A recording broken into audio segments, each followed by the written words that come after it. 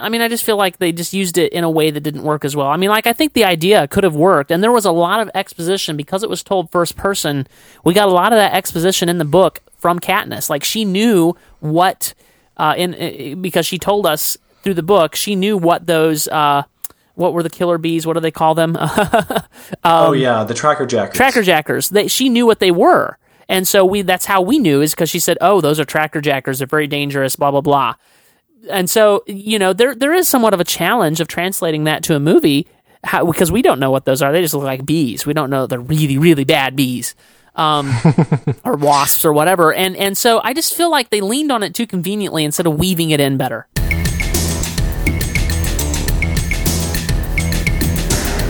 This is MovieByte, a show where we discuss, praise, lament, or sometimes even lampoon movies, TV shows, culture, and more.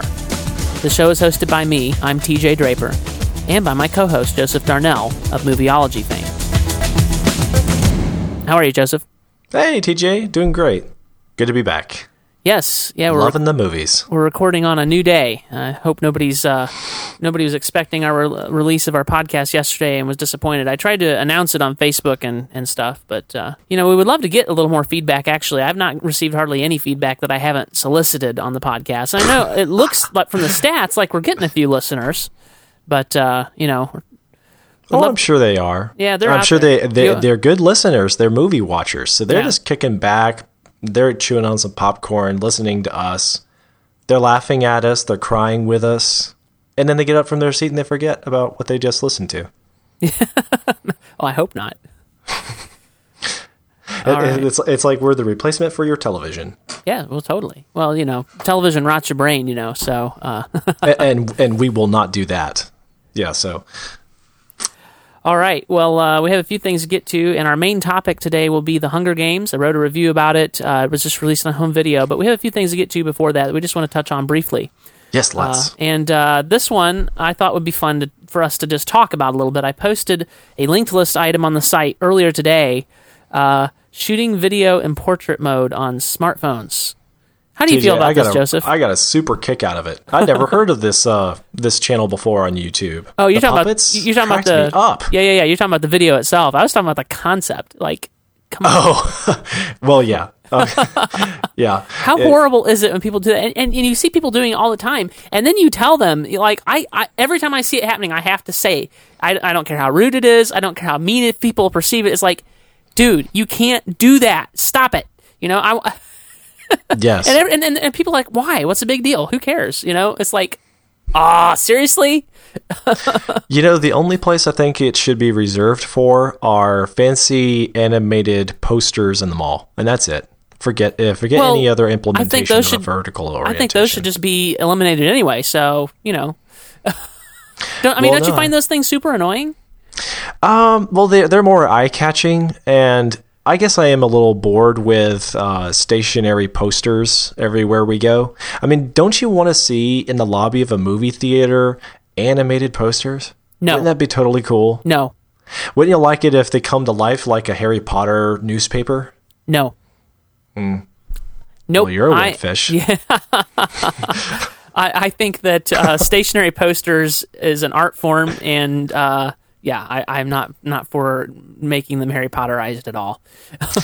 Well, I know there's a lot of technical difficulty in doing it, so I don't think that stationary posters will become a lost art or go the way of the dinosaur. But it would be nice if there were jazzier banners here and there with animation that weren't busy, weren't noisy, not flash-based, and a good context, I think, are posters. But anyway, definitely not for video.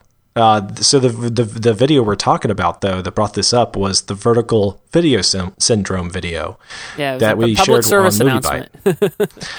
Yeah. Now, what is the channel on YouTube that these puppets belong to? Oh, I don't remember the channel, but it's apparently, because I looked at a couple of their other videos, and it's apparently a thing. So I'm definitely going to be looking into it a little more.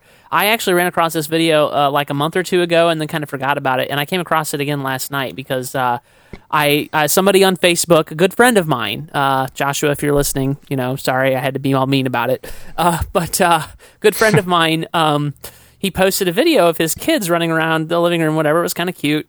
but it was vertical.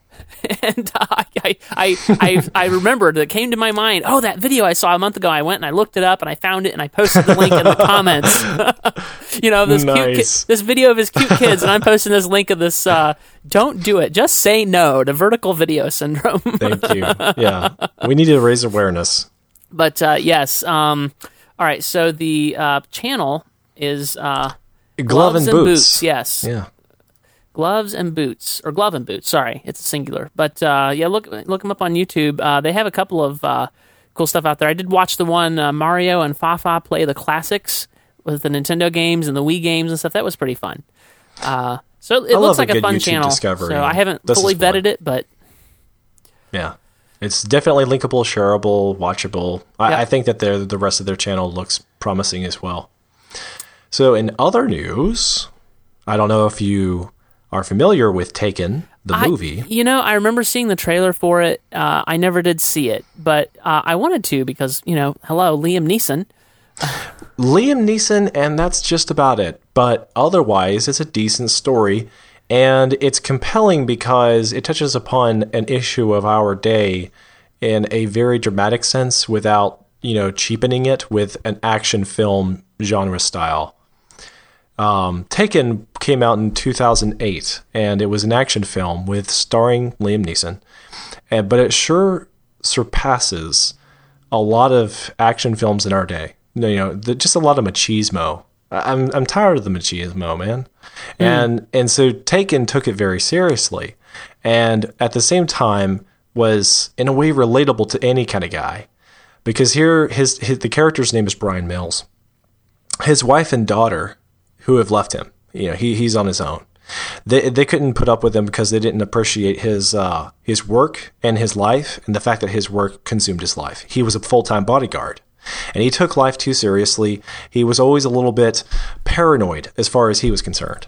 So his wife and daughter, who prefer to live life on the edge and have fun, they want to take wild trips. They want to just, live life on the edge a little bit. And it's too much for him. He's a cautious guy. And so one day, his daughter gets abducted. And it's obvious by traffickers that she's being forced into prostitution. Oh, wow. And so he goes into his top secret agent mode. He's a retired agent that now is a full-time bodyguard, but he drops everything and runs to the rescue of his daughter. Well, that makes sense, Yeah. Given his particular, job skills, he's cut out for it. Well, and you have a daughter, you can imagine. Oh, yeah. I wouldn't a heartbeat. Yeah. But yeah, so it's a really fun story along the way, although some of the acting is poor. Liam does a terrific job. Always. And the action scenes are very, very fun. And then in the end, you're like, you're just rocking. You're like, yeah, man. All right. Whooping the bad guys. It's just a man's man kind of movie. All right, now you say, I noticed you say in the notes that you wanted to talk about the reason why the second film looks like it may not work. It sounds like you liked the first film. So yeah, the first film works because it seems like everything about it was set kind of realistically. Like I could believe that this retired CIA agent would go, vigilante style to save his daughter. But with Taken 2, they introduced the plot for this new story, and it's very quickly apparent that there would not be a story if it weren't that the villains who got their tails kicked in the first film were willing to hunt him down and pay him back for what he did in the first film. And it's like, really? I am not convinced that these are the kinds of villains that would go to the lengths that they do in the trailer. That they're motivated to carry out their vengeance upon him, that they'll hunt him down, realizing how dangerous he is, and try to cause more problems. I mean, obviously, they're just asking for more problems. So I don't know. I just don't find it very believable that these villains are that smart or that well organized, or that they are compelled to waste all this time and effort on one man, who they could leave alone and everything would be just fine. Okay. Well, I guess we'll see, won't we? Yeah, I'm looking forward to it anyway. I'm hopeful. Well, the trailer looks Prove me fun, wrong. so I'm definitely going to want to see Taken, before it comes out in the theater. And I'm assuming we'll probably have a podcast about Taken 2 when it comes out. When is it due out? Later this year. Okay. All right. So Jack Ryan. I'm excited about this. Now, we talked about this on MovieByte. You talked about this on MovieByte. Is it a full-fledged Jack Ryan series reboot of movies, or are they just continuing a couple of this with a new actor, some of the stories that were never fulfilled? Now, my understanding is it's going to be a complete reboot of the franchise, and they're going to go back even before the books start, is my understanding, and just start a movie franchise. Now, can you explain real quick, did you ever read any of the books? I have not read the books. I've thought about it. I've wanted to. And there's a particular name, though, for the series of all the books that pertain to Jack Ryan, right? Surely there is. I don't think so. They're all individually, uniquely titled?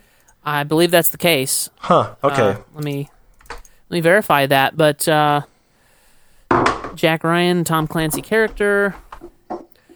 Sure, let's do that. All right, so created by Tom Clancy, appears in many of his novels. So, all the novels are independently titled, and a lot of them have Jack Ryan in them. My understanding, my wife has read some of the Tom Clancy novels, and my understanding from her is that some of the novels may be in the same universe, but may not necessarily feature Jack Ryan. But most of them do in that particular universe. So, but the reason I'm excited, okay, so my first introduction to Tom Clancy movies based on the novels was The Hunt for Red October, which I saw many years ago, maybe back in 2004 or something like that. I loved it. It's and I highly recommend it. It is a great movie. The Hunt for Red October, Sean Connery, Alec Baldwin, don't let that turn you off. It's still a great movie. James Earl Jones, and fantastic film. Shot very well, great story. Loved it. And then, the Harrison Ford movies I've only seen more recently. Believe it or not, I hadn't seen them before. They're okay. They're okay. I don't particularly think Harrison Ford is a great Jack Ryan. But they're okay. But The Sum of All Fears, was that 2002 that came out? About then. Yeah. That's a great film. So I'd kind of hoped we would see more from that, but we never did. So, but I'm excited to see what they do with it with Chris Pine, because I enjoyed Chris Pine in Star Trek. That's really the only thing I've seen him in. And so we'll see. I mean, he seems like the right kind of guy to play Jack Ryan. Yeah, The Sum of All Fears was 2002. But I agree. I've only heard good things about all of the novels, but I as well haven't read them. You just don't have the time for them. They're thick books. They're big books, yeah. I believe they exist in audiobook form, but I've just never spent the money, so... Sure. No, but yeah, it'll be interesting. I hope that they don't take a decided new youthful approach to the series.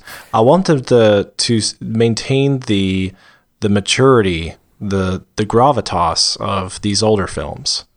Yeah, I agree. We'll see what they do. I'd also like to know, are they going to set them in modern times, or are they going to maintain their historical relevance and tie them into the conflicts that nations and states and governments had? I would be okay with them bringing them up into current time, but we'll see. I personally would prefer if they would stick to the timetables of the books and the previous movies, but we'll see. Yeah. Well, each of the previous movies, although always, they never really had quite a franchise. They always had this director wanted to come in and make this story. This director wanted to come in and make this story. With the previous four, but they always did it as if it was at the time they were filming it. That was when it was happening. At least that's the way it seemed to me. I never got the impression it was supposed to be older than what they were filming or anything. Oh, okay. So I don't know. We'll see. We'll see what happens. I'm okay with it being set modern time. I'm also okay if they decide to go back and say, here's, it's in the 90s or the 80s or the 70s or whatever it is. I'd be okay with that. So now, I kind of think that, what is his name? I can't find him. Who was the guy who played Morpheus in The Matrix? Oh, it's on the tip of my tongue. I should know that. Well, I would like him to play, what is his name? William Cabot? The guy who was in the series? Lawrence Fishburne. Okay, Lawrence Fishburne. I'd like him to play the William Cabot guy that Morgan Freeman and James Earl Jones played in the other films. Could you see that? Yeah, I could. And I like Lawrence Fishburne. He was great in The Matrix, and he's been great in everything I've seen him in. So, sure, yeah, I can see that. He hasn't been used often enough. So yeah, I can see that. That'd be fun. We'll see. All right, S.H.I.E.L.D. Yes. Now, you want to tell me about this? Because what is S.H.I.E.L.D.? Joss Whedon? Okay, so the Avengers? S.H.I.E.L.D. This has something to do with the Avengers. That's all I know. S.H.I.E.L.D. is the organization that Nick Fury works with or for or runs or whatever in the Avengers. Okay. Nick Fury was played by Samuel Jackson, right? He was the guy who touted the guns and the eye patch. Correct. Well, yeah, so S.H.I.E.L.D., I'd like to know what that stood for. But yeah, I know it's frequently discussed in the Iron Man movies, not as much in the other Marvel movies. But I can see the prospects of this show. Joss Whedon involved in all that. It's kind of like, we haven't had a good television live-action spin-off series from a movie in recent years. Right. So this one stands a chance. Basically, the thing is that ABC has ordered a pilot for S.H.I.E.L.D., a live-action series from the Avengers writer-director Joss Whedon, Marvel TV and ABC Studios. The project is based on Marvel's peacekeeping organization S.H.I.E.L.D., which stands for Strategic Hazard Intervention Espionage Logistics Directorate, or Strategic Homeland Intervention Enforcement and Logistics Division. So there you go. That title wasn't forced. Yes. So I'm excited because just to see Joss Whedon coming back to TV. I mean, he's done such great work. So this Avengers thing has really got some legs, and I think it's really going to go somewhere. So, but the downside of the S.H.I.E.L.D. series is that it's not really about the Avengers per se. No.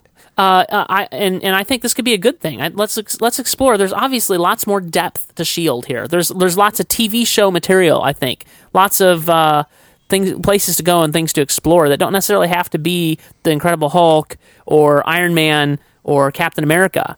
I just hope that this isn't inspired by something like Smallville or the X-Files, or I don't know. I just don't want it to feel like it's a superhero movie missing the superheroes on television. I don't think come on, man. This is Joss Whedon. Have a little faith.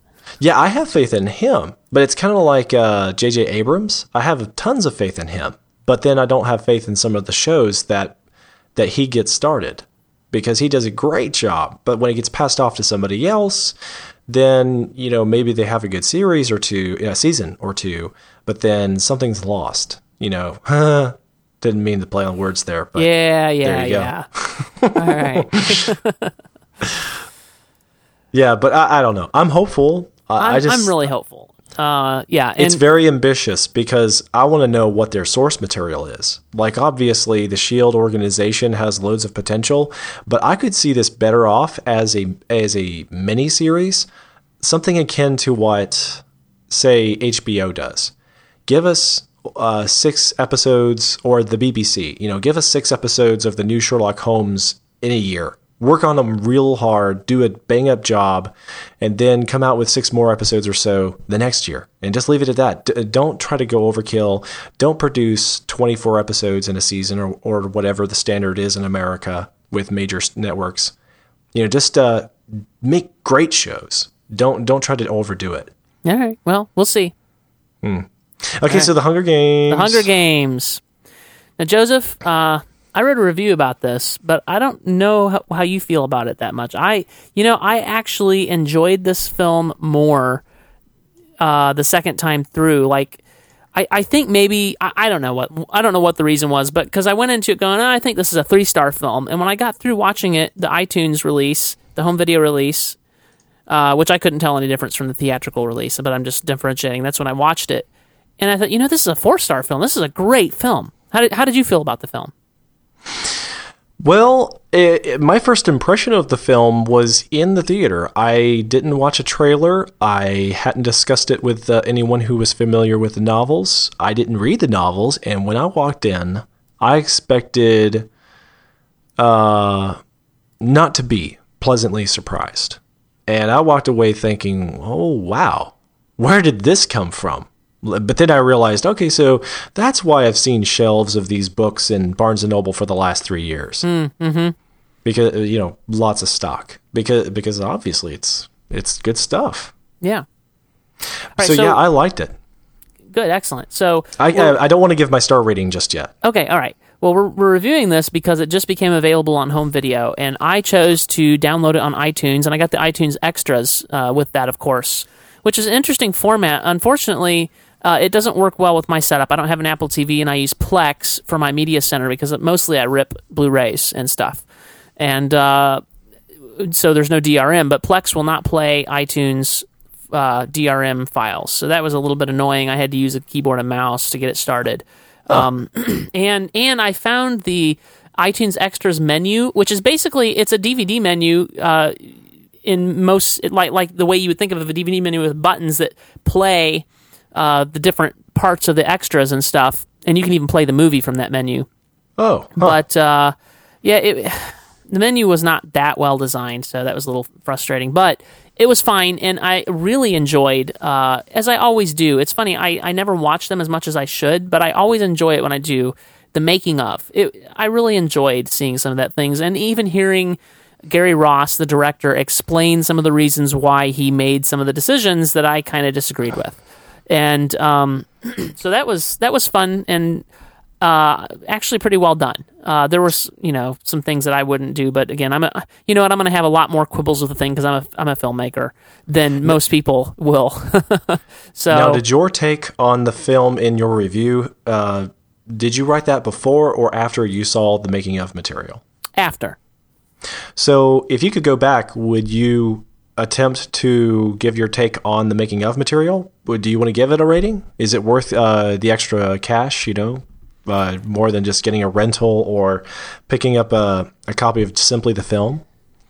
Yeah, I mean, it was for me. But again, I'm a geek. I'm a nerd. I'm a film geek. I'm a film nerd. I'm interested in this stuff. And I really enjoyed hearing them tell a lot of the story behind making the film. I enjoyed seeing, a more of a bird's eye view, of the locations and how they did a lot of the stuff. And it did give me an appreciation for just how much of the stuff was actually practical effects and only touched up a little bit by CGI, or maybe not even that. Okay. Maybe it was just practical effects. So that was the sort of thing that you got. There were 7 or 8 segments in the making of, the special effects, the locations, the directors, the story, that sort of thing. It was really well done. So if you're into that sort of thing, definitely worth it. This is one of the better ones. So that's my take on that. Yeah, I mean, yeah. Well, very good. I always kind of wonder about the special. The special features, because I feel like most films' special features are hit or miss, and it's not taken for granted that you should pick up a Blu-ray copy with the second disc, or I guess that's old school. That's the way it was done with DVDs, but yeah, with all the bonus features. Yeah. Well, some of the greatest disappointments of bonus feature material were the Batman Begins and the Dark Knight Rises special materials. I personally had high expectations for those, and I was like, what the heck? There was hardly anything of substance to them. What my guess is on that, and I really don't know, but I would guess that Nolan is so focused on making the film, he doesn't care about the special features. It's not what it's about, and so it just doesn't get made well or get taken care of. Yeah, I just wish that the studio would pick up the slack and do a better job. The same thing for his other films, like The Prestige and I don't know, Memento, all of them, frankly. I could see some great making of videos there, and there hasn't been a good making of video for a Nolan film. Yeah. But yeah, on the other end, personally, I think that no matter what, you got to rent this thing. You got to watch this thing if you haven't already seen it. Now, you're saying it was difficult to download it for you. In your case, you purchased it outright. Is that what I'm getting from you? You did buy it? Yeah. No, Okay. I bought it from iTunes, and I bought the HD version. I really don't know. I thought about renting it just to see. I don't know if the iTunes extras come with the rental or not. Okay, because I did the rental. And if there is a way to get the special features, I didn't figure it out. I'm guessing there's not then. It's a separate file. It's its own file. It's interesting. Sorry, I have to talk about the technical issue or the technical things on this just because I'm a geek. I explored the files that got downloaded. I can't remember what the file extension is, but basically the iTunes Extra file is just a package with an extension on it. And if you, in Mac OS X, you can say browse the package. And in there are all the making of videos, the MPEG-4 videos, the H.264 videos. And it's just in a wrapper with a menu, basically. So that was pretty cool. So it is a separate file. If you didn't get that file when you rented it, then you didn't get the iTunes Extras. So that was, I was interested to know that. So apparently not. Yeah. Okay. And when I rented it, I was actually kind of testing the waters here because we're in a limbo where you don't want all of your movie collection to be Blu-ray. And then sometimes DVDs disappoint you. And so you think you'll hop over to Netflix and to Hulu to get all of your entertainment, but not all of it's there. Yeah, no, that's really frustrating. This is at least ways it's felt like a whole year where consumers have been caught in limbo. And I'm wondering how much longer this is going to go on, where you get about a quarter of your entertainment from Netflix and, maybe a third from DVDs, and then everything is divided.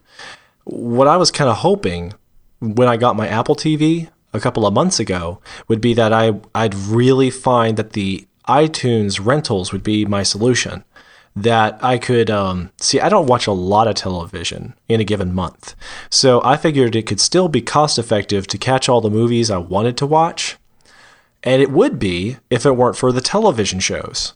So if I wanted to just catch my movies off of iTunes and television shows weren't an issue, then it would be cost effective.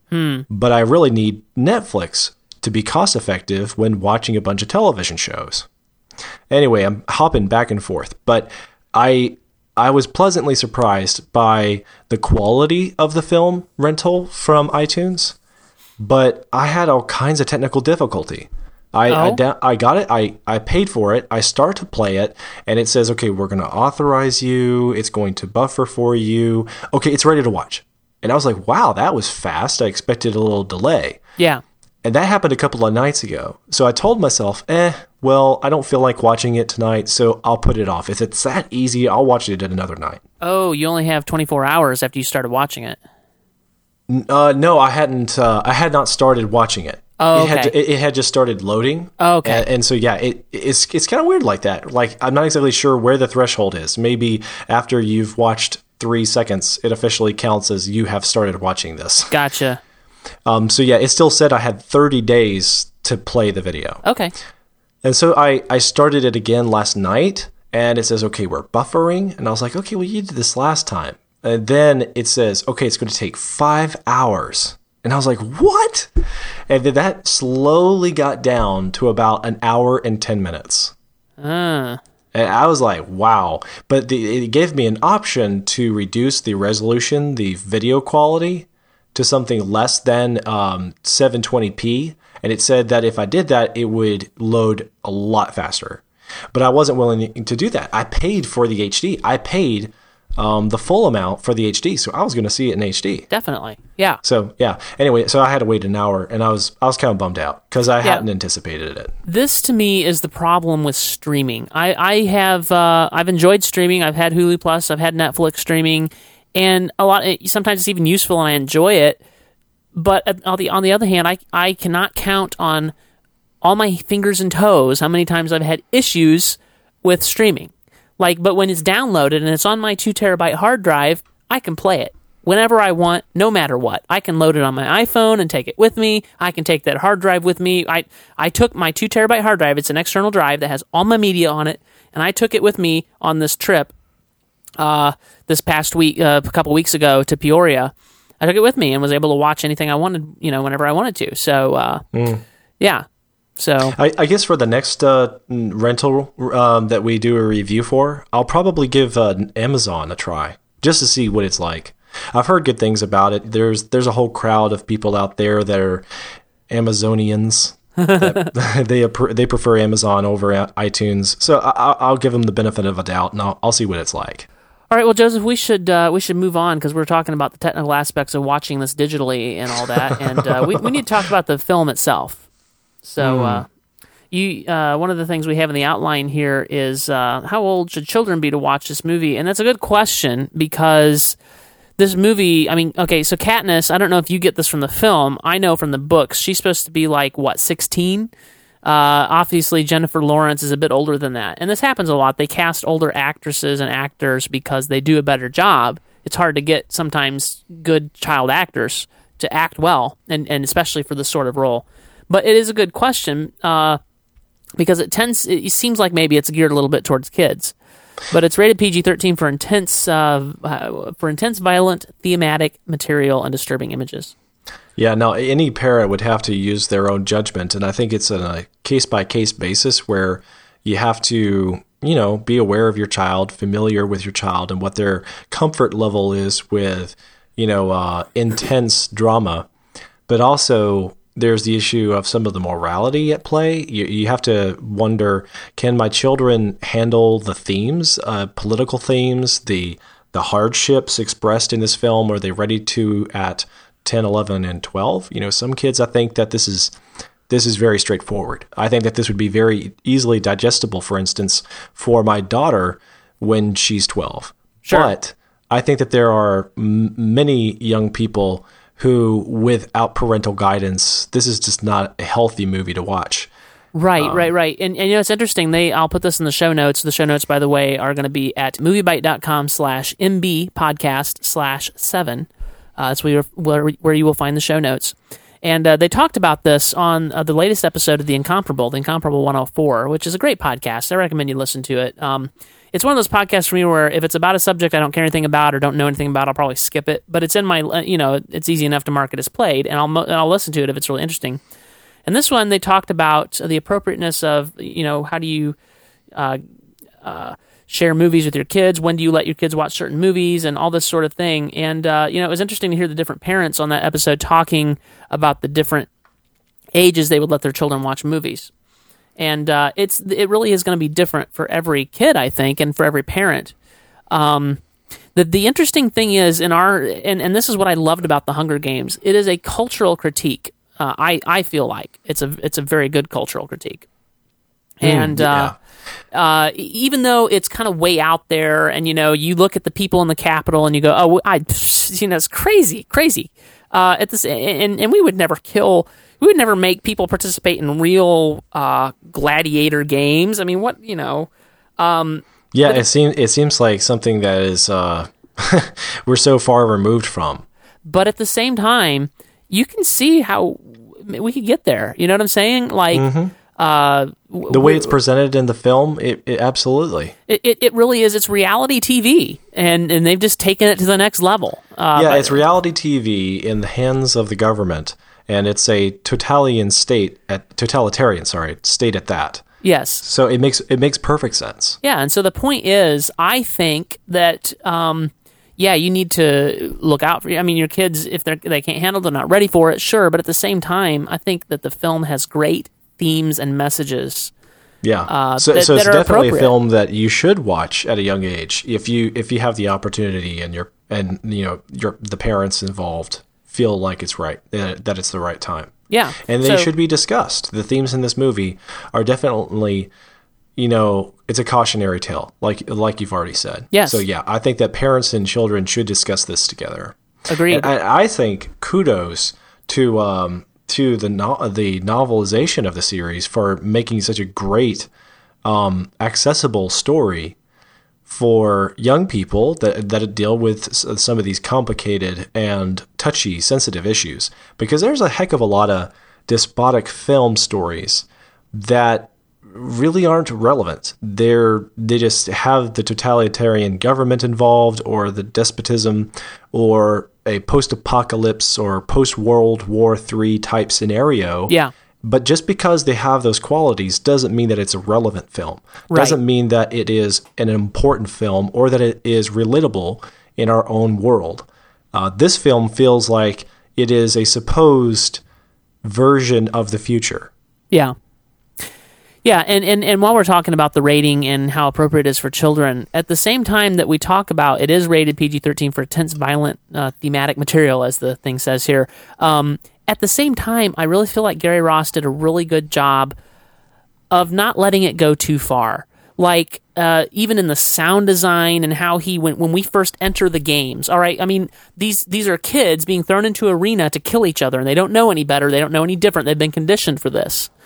But I feel like the director did a really good job of making it what it was without disturbing you so much, without like just showing you the hacking, goring violence at the very beginning of the Hunger Games when they went into the arena. I mean, didn't you feel that way too? Yeah, I agree. So while we talk about that, I mean, I thought that was just a good point to mention when we talk about the rating of the film. And, you know, yeah, parents definitely use your own judgment and definitely pre-screen the film. If your kids are, especially if they're not teenagers yet, or even if they're 13, 14, 15, you may want to pre-screen the film before you let them see it. But, yeah, that would be my recommendation. Now, a little bit about this here film. In case you missed it in theaters, and I think that there was a lot of people who probably did, simply because I think a lot of the audience interpreted the release of the film as Hollywood intending to be timely, riding the coattails of the Twilight movie series. Yeah. So there could be a lot of the adults in the audience that think to themselves, this movie, no way. Yeah, I'm not going to waste another dime on a pathetic love soap opera, you know, teenage chick flick with stupid vampires and, you know, and that's what. Right. So this isn't that kind of film. No, and so not that at is all. why it is relevant, and why I think it will continue to draw an audience and probably outlive all hype for the Twilight movie films. Agreed. Yes. Much as I actually kind of like I'm going to say it on the live show, as much as I kind of like the Twilight films, especially the later ones, yeah, this is going to far outlive and outweigh the Twilight films, and certainly has a lot more depth. Certainly. Yeah. It's bound to be studied in school. It's bound to, for who knows how many years to come. And we still have 3 more movies in the series for the Hunger Games to come. So yeah, it's going to be popping up over and over again. So now's a good time to go ahead and catch the Hunger Games. And so what is the Hunger Games about? All right, do we need to sound the spoiler horn here, or? I think we can touch upon the spoiler horn just after. Okay. After a few more stats here and the summary. All right, no spoilers yet. No spoilers, yeah. Okay, go ahead. Trust me. This is a drama with sci-fi action and suspenseful elements. And, that also could be taken the wrong way, like the Twilight series. And thankfully, it's not like the Twilight series, in that the film really doesn't get carried away by the sci-fi. And I don't know if the novels do in a later book, but I was pleasantly surprised that the film sticks to its roots in drama and suspense, and then uses action and sci-fi only when necessary. Yeah, well, it really is, if I can just butt in here for just a minute, it really is that the sci-fi serves the story, not that the story serves sci-fi. Like, we wanted to make sci-fi, and so here it is. No, it really is that that's just in the background. It's there, and it's part of the world, that this is futuristic, but it's not, the story is not subservient to it. Yes, and the sci-fi, actually, I think it's compelling. A lot of these movies involving sci-fi or special effects involving some outlandish scene of action, they seem totally superfluous, like they weren't necessary in various films. But this film, it stuck to something that was kind of original that really complements the story. So the sci-fi was warranted. Yeah. So a real super lame, brief introduction to the film is this. I got this right off of IMDb. I'm going to credit them for the lame version of the summary. So here it is. Set in a future where the capital selects a boy and a girl from the 12 districts to fight to the death on live television, Katniss Everdeen volunteers to take her younger sister's place for the latest match. And that's all they have to say about it. That's like... that is the lame version. That covers the first 10 to 15 minutes of the movie. I hate it when summaries think that they can get away with that. That's not the whole of the movie. It sounds like, oh, okay, well, now I know all that there is to know about the movie. But, okay, so here's the not-so-lame version. And this is coming from Rotten Tomatoes. Every year in the ruins of what once was North America, the evil capital of the nation of... Is that Panem? Panem. Is that how it's pronounced? Panem. The evil capital of the nation of Panem forces each of its 12 districts to send a teenage boy or girl, and girl, to compete in the Hunger Games, a twisted punishment for a past uprising and an ongoing government intimidation tactic. The Hunger Games are a nationally televised event in which tributes must fight to the death with one another until one survivor remains. Pitted against highly trained tributes who have prepared for these games their entire lives, Katniss is forced to rely upon her sharp instincts as well as the mentorship of the drunken former victor Hamish Abernathy. If she's ever to return home to District 12, Katniss must make impossible choices in the arena that weigh survival against humanity and life against love. That's a much better summary to me. Yes, I applaud you, Rotten Tomatoes, and your contributors. Agreed. Yeah, that captured the heart of the film much better, and of the story. Yeah, and it captures that it is a drama. It's not about what's cool. It's not about who's hot. You know, it's not one of those teeny bopper films. I think we've said it enough, but I cannot say it enough. This film is appealing for all audiences. Because the themes are so relatable. There's something that we can connect to from in our modern times. Yeah, and it really looks like the audience did connect with it, Joseph. I mean, look at this. And this is the interesting thing. This was made by today's standards, a really low budget, right? I mean, $78 million is not that much money to make a film these days. And Gary Ross did talk about in the special features kind of the budget constraints they were under. But I think, again, this is the illustration, like we've been talking about. This is becoming a theme. Sometimes lower budgets make better movies because you don't have all the money to throw at it, and you got to throw at it, and you've got to think creatively about how you can make this film be all that it can be. And they $78 million, and they have blown the box office away with $78 million. I mean, wow. It's pretty cool because it's not very often that a film makes back double what it cost to make it in opening weekend alone. Right, exactly. I was going to say opening weekend alone, it did that. Exactly. And that was only an opening weekend in the USA. Wow, kudos to them. Yes, absolutely. And yeah, so gross. 672,826,000. Yeah, it's crazy. Yeah, I'm impressed with the stats. That's really good for a film in 2012. Yeah. Now, have you looked? I need to look and see what the budget is on the next film. Unfortunately, even though I have my quibbles with Gary Ross as a director, he's not coming back to do the next one. I saw. But, yeah? Yeah, it was kind of we'll see what happens. I hate it when you've got a good director, why do you want to change? Why do you want to get a different director? So. Yeah, you don't want the director, though, to get cold. You know, you don't want him to lose his edge. No, and I think that's probably what it's about. I suppose.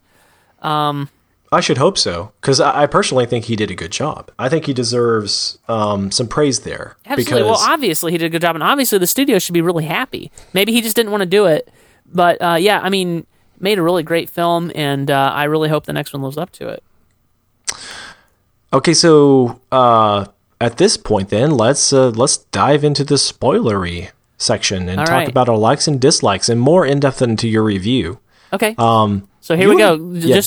Just to make sure we have made this clear, there are spoilers now. Okay. Shame on you if you haven't seen the film. It's a great film.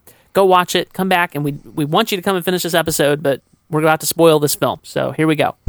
Please do. Okay. So you have dislikes listed first. I suppose there's something to be said for ending it on a higher note and listing our likes after that. So let's talk about our dislikes. What didn't you like about this film, Joseph?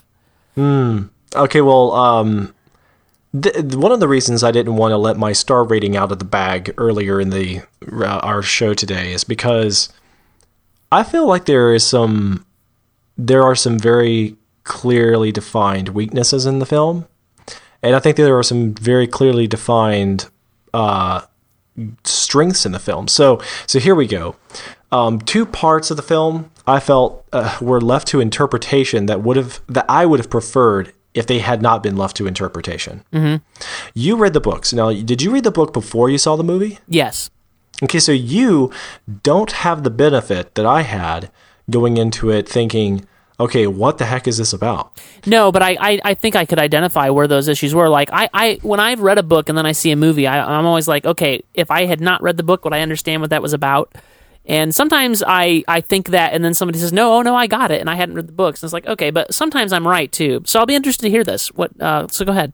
Okay, so first off, for those who have seen the film, there is a flashback that Katniss has that they show more than once, where Peeta is tossing bread to Katniss in the rain. Yes, totally agree with you. That was I think I talked about this in my review, horribly exposited in the film. So much better in the book. So how do you feel about that scene? Do you feel like you got what that was about, or I didn't the first time I watched it. Yeah, the first time I watched it, the first time they introduced the flashback, I thought to myself, that was intentionally cryptic. So they must be going into that in more depth later to explain what was happening. That was like, they're going to have a big reveal. There was something bigger going on in that scene besides just Peeta tossing bread to pigs. Yeah. And then later in the film, they show it again, and only sketchier than the first time. And then I think, and then a third time. And I was like, okay, what's the deal with the pigs? What's the deal with the bread? And I didn't learn until later. My wife had read the books, and she tells me, it's because Peeta was actually trying to help her out, and he went to these elaborate, jumped through these elaborate hurdles to manage burning the bread to give her some, because he took pity on her because he knew that Katniss was starving. Oh, so you've actually read the books now? No, I just got this from my wife. Second. Oh, okay. Oh, she hit the nail on the head, because you're hitting it right there. Yeah, but see, the thing is, nothing about the film conveys that, and that's very critical for Peeta's character development. Agreed. For anybody who didn't read my 1,914 word review, let me just read this this little blurb right here from it. In the book, finding out who Peeta was with the offering of the bread to a starving Katniss was vital to discovering Peeta's personality. And unfortunately, I do not feel that it was very well exposited in the film at all. In fact, I wondered if you would even quite know what was going on with the bread scene if you had not read the book. It seemed very poorly executed. And so apparently I was right. You didn't get it at all until your wife, who had read the books, explained it to you. And that was really disappointing, because that was important. It kind of showed you a little bit of Peeta's personality, because one of the complaints, even with the books, is that Peeta's a pushover, that he has no personality, and that he's a poorly constructed character. And I kind of disagree with that. I kind of get what people are saying. But I think this scene in the books, what happened in the books with this flashback, really demonstrated his character. He saw Katniss was starving, and her family was starving, and he intentionally burnt the bread, and then his mother scolded him. I think she hit him or something and caused a welt, and then he threw the bread out, and she was able to get it then. And it was very clear Peeta did that because he had mercy and pity on Katniss and her family. Right. And that did not come out. Yes, it was very noble, and that's where you get, this is kind of Peeta's character. This is who Peeta is.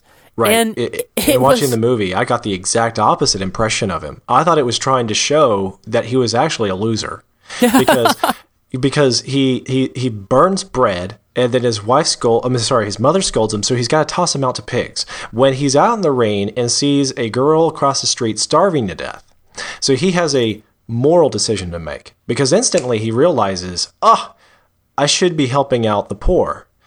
Okay.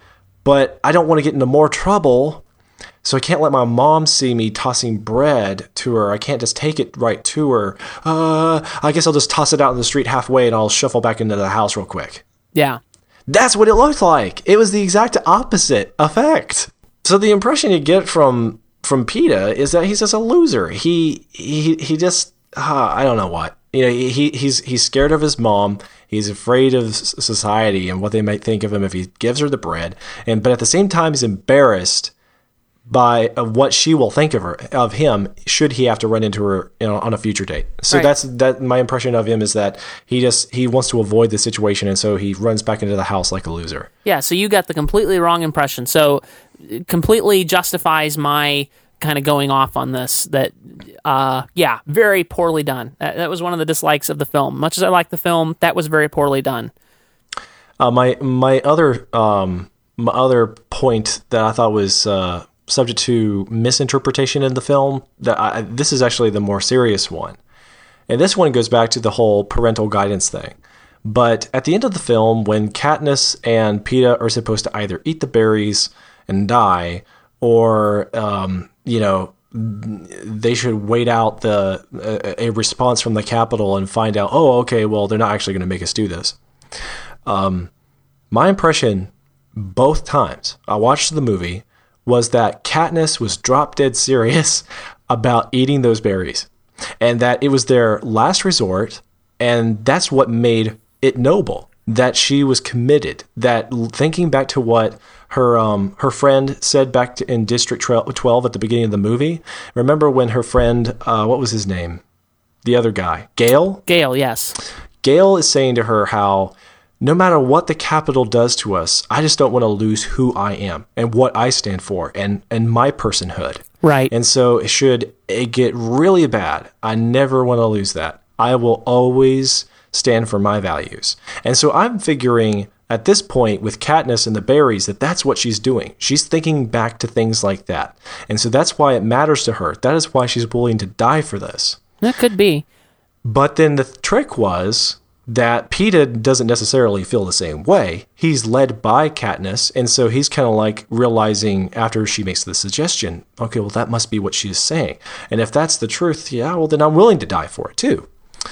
My problem with this is that, for one, that's not what the book intended. That was not what was meant by the scene. And two, I think that it leaves up some ambiguity for some people anyway, that will be concerned about how to handle the subject of suicide, even when it's laying down your life for a good cause and showing the film to their children. Yeah. But they'll want to discuss this.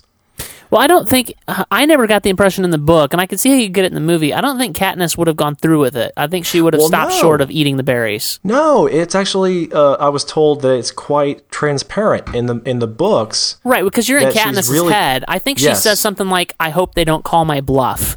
Exactly. That she is trying to call their bluff. And so her point in threat, it was just a threat. She really did believe at that point that the Capitol wouldn't really make them die that way, both of them, because they had to have a winner. They had to maintain this tightrope balance between hope and striking fear in all of the districts. I actually, though, I thought that you did get that, though, even in the movie, because she says to Peeta, because he's like looking at her questioningly, she's like, trust me, just trust me. This is going to work. Yeah, but when she says that, I feel like the way I interpreted that was, shh, don't let them see that you have the berries. We're going to eat these, and then we're going to go, ha, we did it, and now we're going to die in your face. Yeah, I didn't get that from the movie, but, again, I've read the book, so it could be coloring my perception. I don't know. I just think it's subject to misinterpretation. I think that some people I've talked to, they got the impression that, yes, clearly it was a bluff call, and others thought like I initially did. They all said, oh, really? I thought that they really were going to eat the berries. Okay. All right, well... So those two, those are my biggest dislikes. My other major dislike, though, is that the pace of the movie I felt was awkward. Yeah, okay, so let's talk about the pace a little bit. And I think a lot of this has to do with the camera work. And as somebody, actually, I think I read this on Rotten Tomatoes, it was the same way I felt. He just summed it up a lot better. Even when two people are just talking calmly, Ross jerks the camera around. Why? As the sense of danger increases, there's nothing to build toward. There's nowhere to go.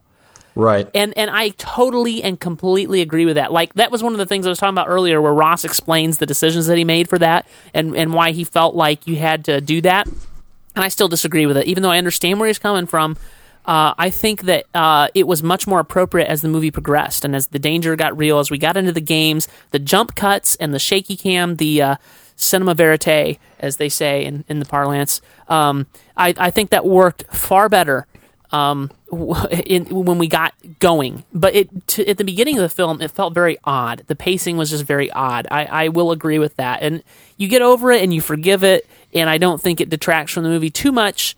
But there were definitely some scenes, like, you know what really, really, really bugged me? Was the super long lens, high speed floats around Effie on the platform. Like in the theater, I think even my wife was telling me she was getting a little seasick. It felt like some of the earlier parts of the film were shot early on while they were still trying to figure out what they wanted the film style to be. I think that you might even be right. Like, I think that they, even though it got more appropriate, they also did tone it down a little as the film went on. Which would seem like an oxymoron, because if you're trying to make it more dramatic, that's usually when they start breaking out more shaky cam. Yeah, but it's interesting. My wife and I both predicted this before we went to the theater. We thought, you know what? They're going to feel the need to be really handheld on the go, because having read the books, this book is told in first person, present tense, and they're going to feel like they need to do that in order to have that kind of energy and to get into the head of Katniss and this sort of thing. And what do you know? We hit the nail on the head. It was a little irritating at first. Totally. Well, TJ, those are all very important observations, but that's actually not what I meant by the pace of the movie is awkward. Okay. This is actually kind of related to how the film approached the books. And I haven't read the book, but my gut is telling me that the pacing of the movie is too slow for the first half and then too rushed for the second. I've heard that about the books too. I don't think I agree with it, but I think that it felt like the first half of the movie just dragged a bit too long. Like, by the time they finally got to the Hunger Game, I was kind of like, wow, it felt like it should have happened about 10, 15 minutes ago. But then once the Hunger Games are underway, very few events are actually unfolding in the film before Katniss says the line, something to the effect of, "Now comes the finale." She says that in the movie. And it's like, well, she they says just had... What? She says it in the book too, so that's where that line comes from. Right, and that's cool, but it felt like it came too soon. Like, didn't the Hunger Games just get started? So I don't know. I wouldn't know without reading the books, but I felt like it could have been better paced. Like, one friend of mine who agrees on this point, he said, you know what they probably had was a screenwriter who made an adaptation of the book, and that adaptation in screenplay was going to be like a 5-hour-long movie. And then what they did is the directors and the editors are like, well, we're obviously not going to do all of this. But when they're actually filming the film, they get underway without really knowing how long it's going to be just yet until they get halfway through their shoot. At which point they say, man, we're looking at the dailies and the movie's going to be kind of lengthy. We're cutting it close to 2 hours, 2 hours and 30 minutes. Ouch. Something's got to give, right? And then they realize, well, no, we really like the way the story progresses during the first half. And so they were kind of like, well, if we can jazz up the energy and we can make it more energetic if we trim out a little bit towards the end. And so then the closer and closer you get to the end, it feels like it's more and more rushed. Well, no, actually, I'm going to... disagree. I'm going to both disagree with you and set the record straight. Okay. I was happy with the pacing of the film, and again, I think it matched the book very well. A lot of people, I've heard that complaint with the book, that once you get to the Hunger Games, it's really rushed.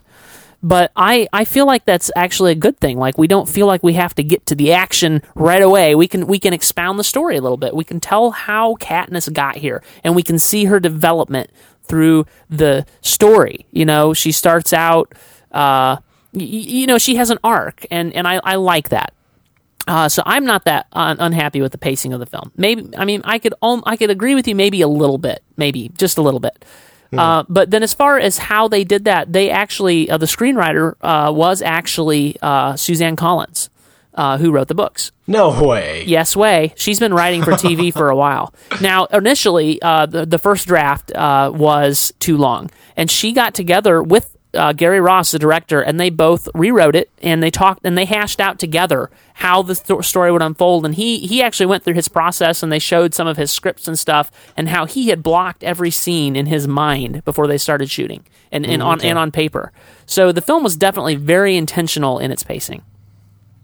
So there you go. That was one of the fun things about watching the special features. By the way, that's where all that comes from. Oh yeah. My last minor note here on dislikes was that I felt that some of the things that the Capitol got away with and with their advanced technology just defies all reason. And it's cool, but it's like, okay, they're really asking of a lot for me to believe this here. So I don't know what to say. This is really over the top. Like what? Fabricating a beast out of thin air from a computer program and then telling it where you want it to be in the woods. Yeah, that was a little that went a little over the top. That was not quite that way in the book. Like they bred in fact those animals were actually they're called mutations or mutations. I think they're supposed to be pronounced mutations. And they were not just created out of thin air. The Capitol breeds them.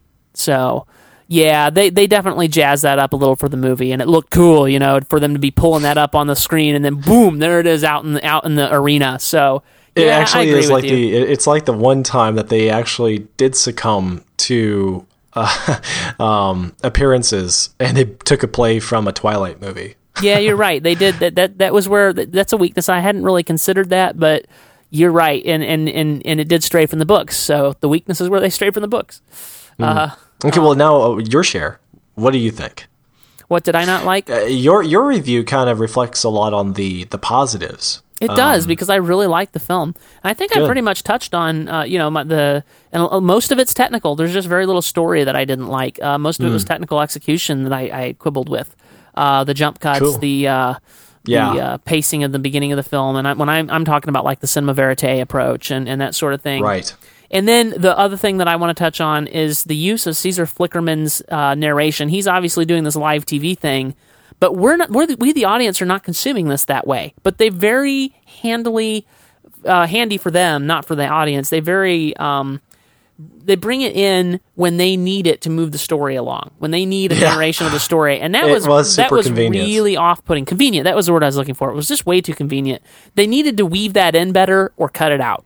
Or even if they would have just shown it, like if they would have cut away to Gail and Prim and her mother watching on television, and then you can see Caesar on the TV, but we're getting it as if we're watching the TV. It just didn't work very well at all. It was very poorly executed. Well, see, that's funny, because I actually liked that.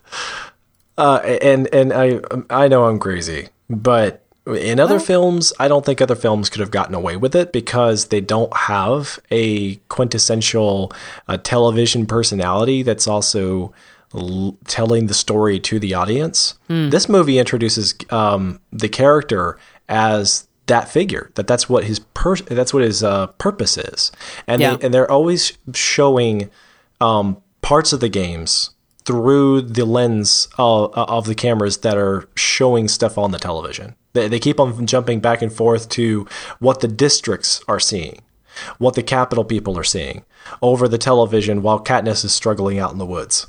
Yeah. Things like that. So I thought it was like, this is actually the one time that they can get away with this in a movie because of how it was staged, incorporating the ideas of the live TV. Yeah, I mean, I just feel like they just used it in a way that didn't work as well. I mean, like, I think the idea could have worked, and there was a lot of exposition because it was told first person.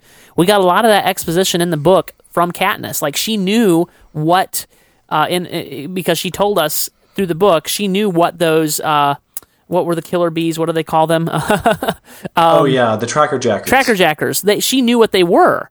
And so that's how we knew, is because she said, oh, those are tracker jackers. They're very dangerous, blah, blah, blah. And so, there is somewhat of a challenge of translating that to a movie because we don't know what those are. They just look like bees. We don't know they're really, really bad bees or wasps or whatever. And so I just feel like they leaned on it too conveniently instead of weaving it in better. That's all. Well, another thing, that's another one of the misinterpretations I had in the film, but it was a minor one. Because the Tracker Jackers, when they were introduced, my understanding was that, okay, the Capitol people are sadistic enough that they genetically engineered Tracker Jackers just for the games. Man, they are bad.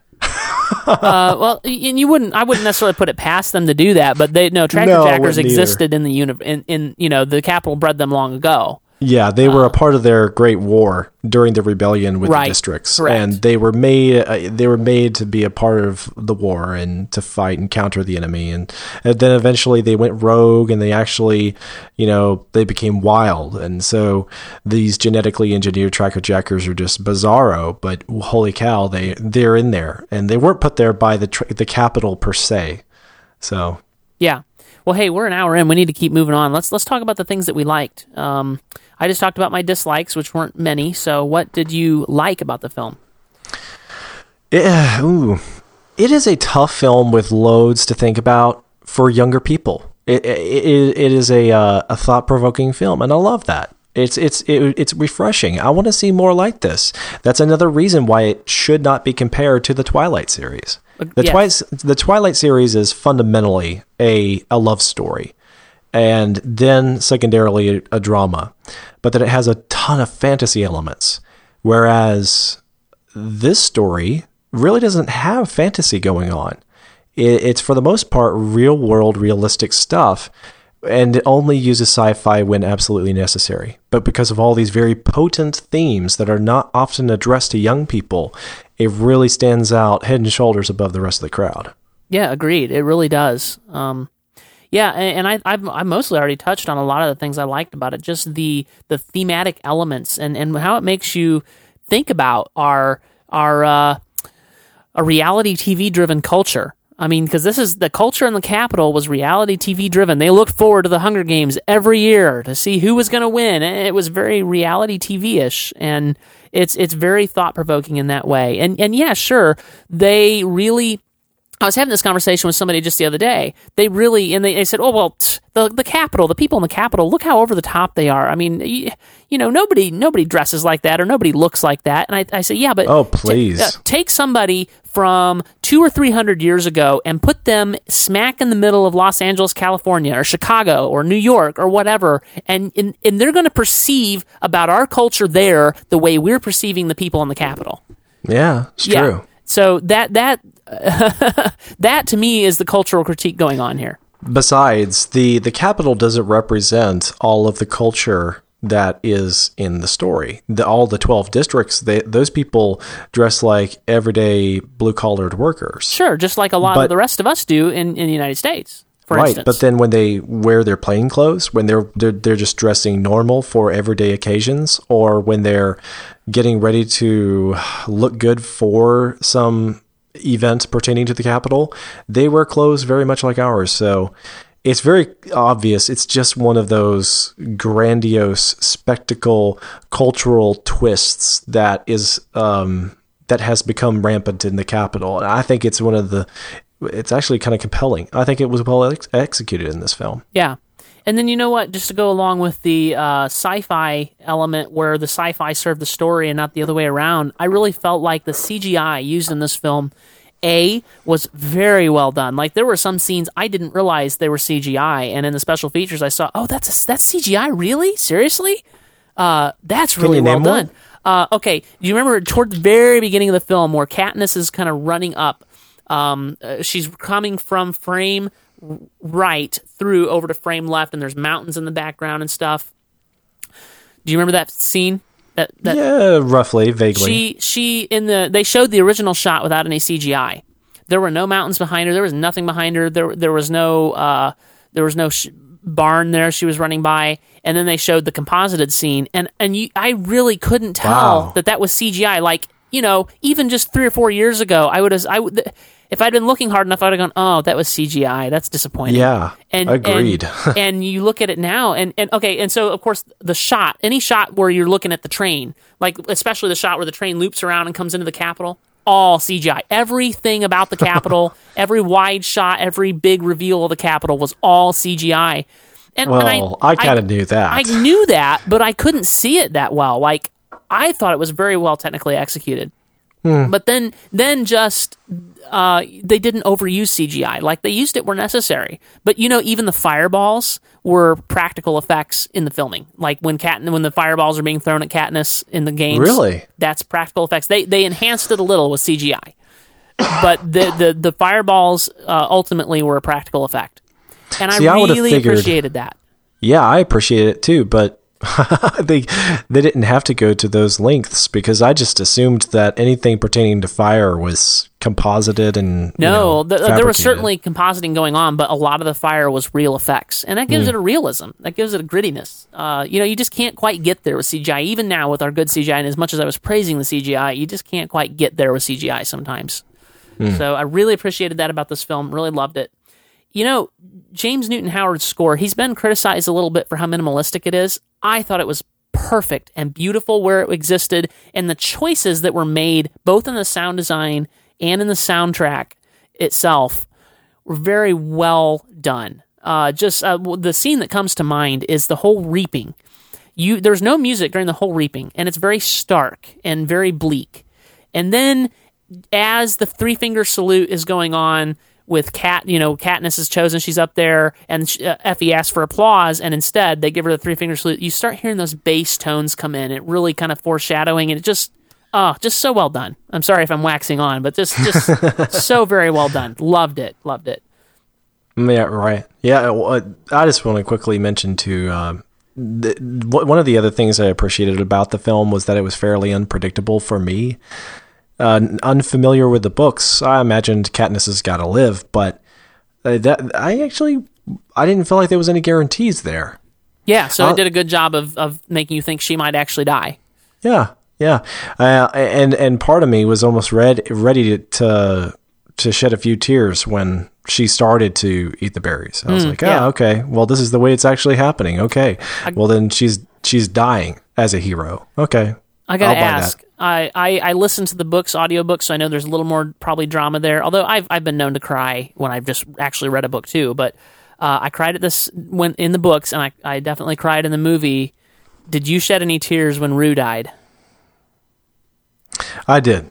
Yeah, it was very well done and very moving.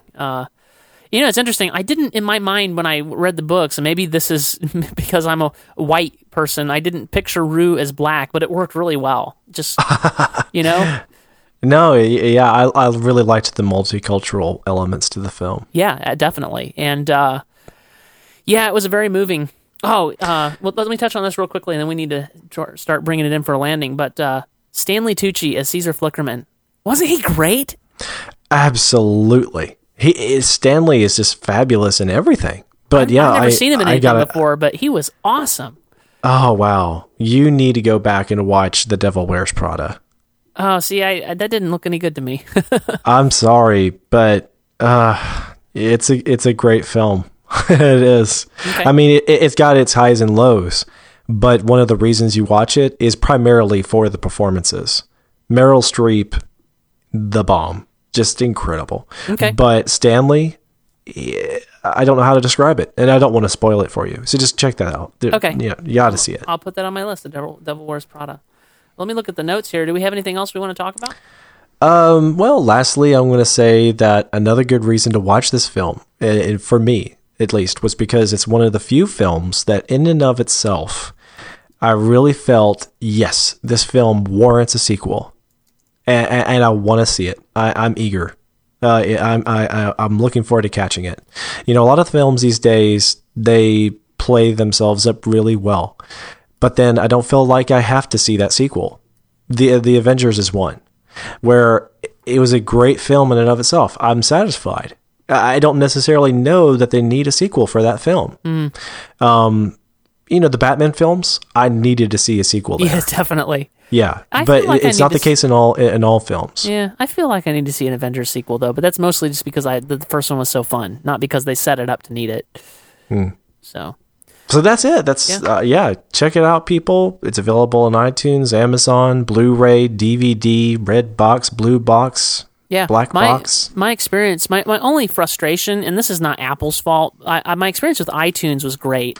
My frustration is that it costs the same as buying the Blu-ray. I'm like, come on, this is digital download. You don't have as much overhead. So that's a little frustrating, but at the same time, I love having it digitally.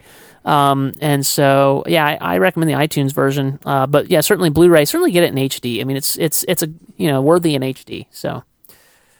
Absolutely. Yep.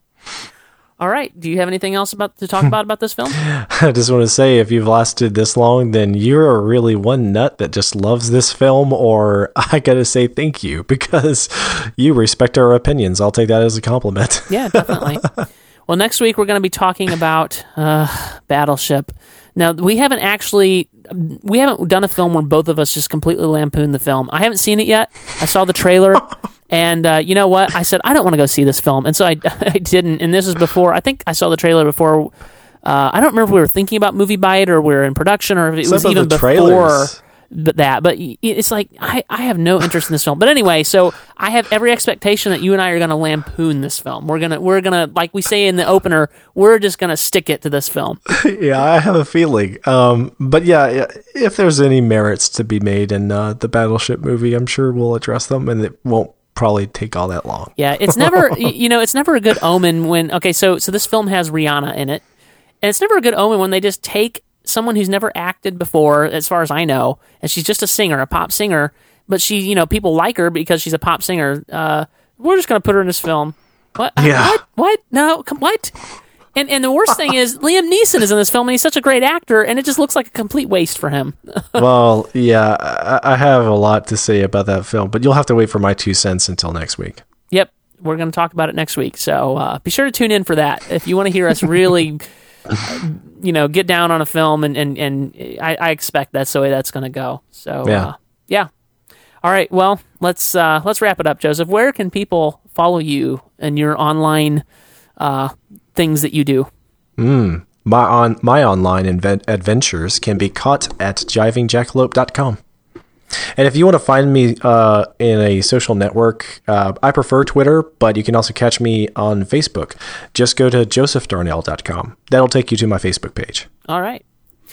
I also have a website, buzzingpixel.com. If you want to, I haven't mentioned this before, if you want to catch I do a lot of political posts and stuff. Sometimes when I feel like the mood coming on, I'll do that on tjdraper.com. Be warned, I am a staunch, flaming conservative instead of a flaming liberal. I think Reagan was not conservative enough. But, that's me, and I try to keep that kind of out of the show. But if you're interested in that, tjdraper.com. My tech stuff is at buzzingpixel.com. And, of course, I write a lot of things on MovieByte.com. If you found this show on iTunes and you're not familiar with it, go to MovieByte.com. We post stories every day, link to a lot of stuff. It's just a lot of fun. So, MovieByte.com. If you want to catch me on Twitter, that is my preferred social network at the moment. TJ Draper Pro on Twitter. On Facebook, you can go to facebook.com/TJ Draper. So, that's where you can find me. All right, Joseph, TJ, I had a blast. Yeah, it was I'm looking fun. forward to next week. Let's see what happens next week. Thanks, All right, Joseph. take care. All right, bye.